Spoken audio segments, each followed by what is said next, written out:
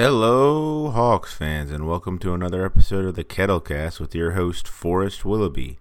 On this episode of the cast, we're talking about the Hawks matchup with the LA Clippers. Without further ado, let's get into it.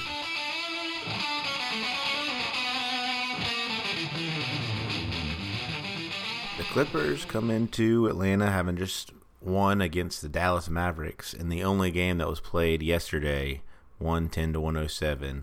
Luka and Kawhi Leonard had a shootout that the Clippers ended up winning. That is significant just because Kawhi has not played in any back-to-backs this season, so it's unlikely that the Hawks will have to face Kawhi. Of course, this is the second meeting between the Clippers and the Hawks. The first came in the truly atrocious road trip the Hawks had at the beginning of the season, where they not only did not have John Collins, but they lost Kevin Huerter in the Denver game. So the Hawks had no Huerter and no John Collins. The Clippers did not have Patrick Beverley, Landry Shamet, or Kawhi Leonard. Unfortunately for the Hawks, Paul George was making his home debut for the Clippers, and he proceeded to scorch the Hawks for 37 points in 20 minutes, which is just an insane, just truly crazy amount of production. And the Hawks had no answer for the Clippers from the start of the game to the end of the game, and they ended up losing 150-101. It was a game that I stayed up way too late watching, and it was not a fun game to watch. The Hawks never really competed. That whole Western Coast trip, they had sort of gotten their footing a little bit without John Collins, and then with Kevin Huerter going down, there was just not really a lot of fight from the team after that. The Clippers shot the ball just insanely well in that game. They were over 50% from three, over 50% of their field goals in general, and they had 12 blocks.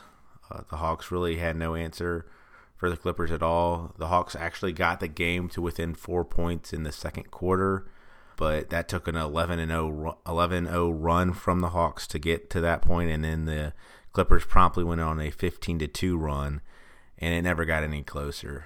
Again, the first half was actually kind of a back-and-forth game, and then in the second half, the Clippers just ran away with it. It's something I often wonder why it doesn't happen in basketball more, but it was truly a time where the Clippers never took their foot off the gas pedal, and they pushed the lead to over 50 points a couple times in the fourth quarter.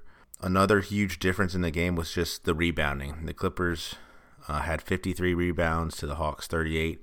I mean, a big part of that is just the Clippers were not missing shots, and the Hawks were missing a ton of shots. The Hawks shot 38%, 25% from three-point land. That was 6 of 24. Hawks only had 19 assists, and they weren't even good from the free throw line. They were 27 of 37 from the free throw line.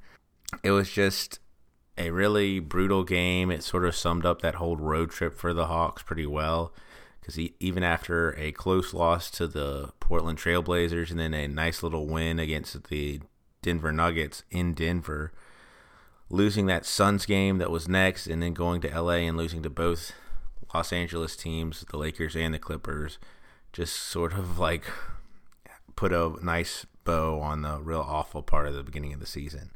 Some of the things that the Hawks can do just to avoid another performance like that, one thing that's nice is, again, I think they're going to avoid Kawhi Leonard.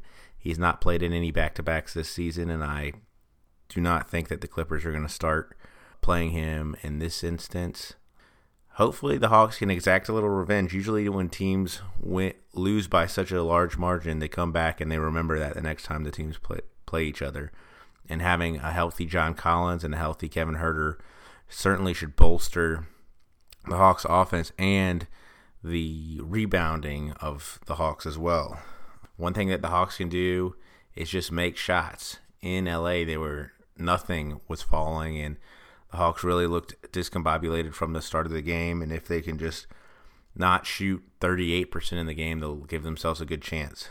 Now, there's no way that the Clippers are going to shoot over 50% from three-point land 2 games in a row, but the Hawks need to be part of that process and not just let the Clippers get any shot they want. I think the young Hawks defenders, specifically DeAndre Hunter and Cam Reddish, having just been through now over half a season in the NBA, will be a little better prepared to play against this Clippers team.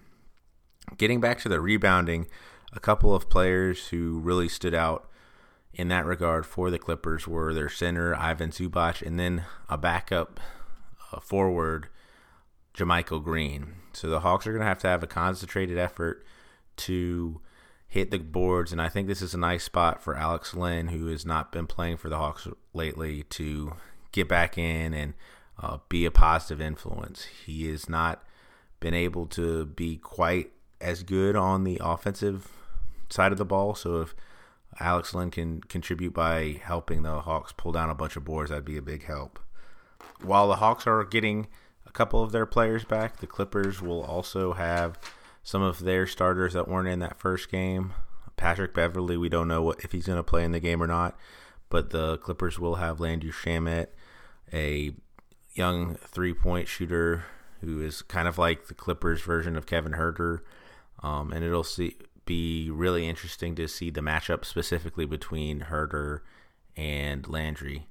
Both are three-point shooters. Both are pretty good defenders for their size, and the Clippers shot the ball so well without Landry Shamet. It'll just be interesting to see if he can shoot the ball really well. The Hawks are coming into this game having had a day off, whereas the Clippers are coming in after a back-to-back.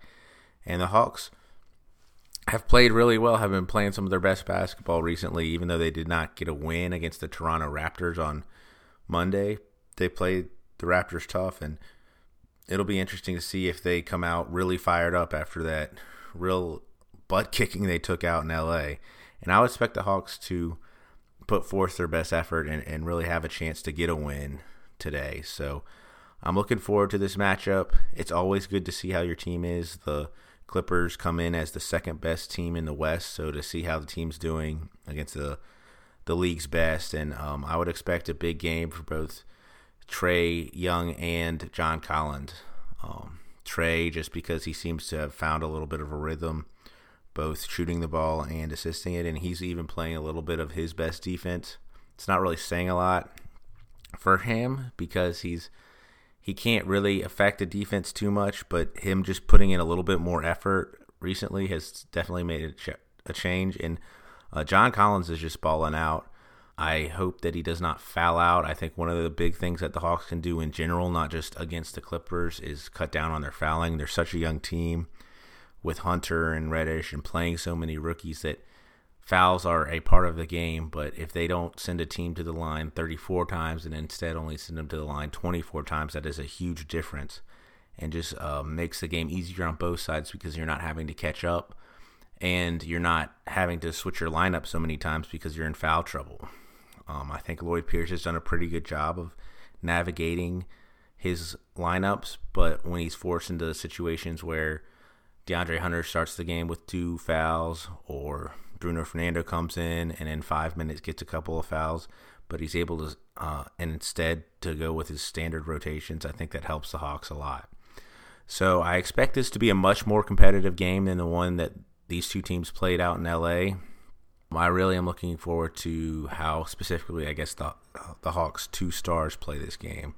Again, the Hawks coming off of a day off where Coach Pierce took the team around Atlanta, and I think the Hawks just called it a day in the A, and kind of like maybe got a little more normal time after doing a little bit of strange back-to-backs, going to San Antonio and coming back to play the Pistons and then playing a day game against MLK Day. See if it'd be good for the Hawks to get a win after such a lead-up before the game. The Clippers are going to play tough. They're gunning for that number 1 position in the West, and they know that the Lakers are not going to let up. So I expect the Clippers to certainly be trying to win this game, but it would not surprise me at all if the Hawks were able to take control of the game tonight, really stick it to the Clippers after getting blown out and frankly just embarrassed in LA. Go Hawks!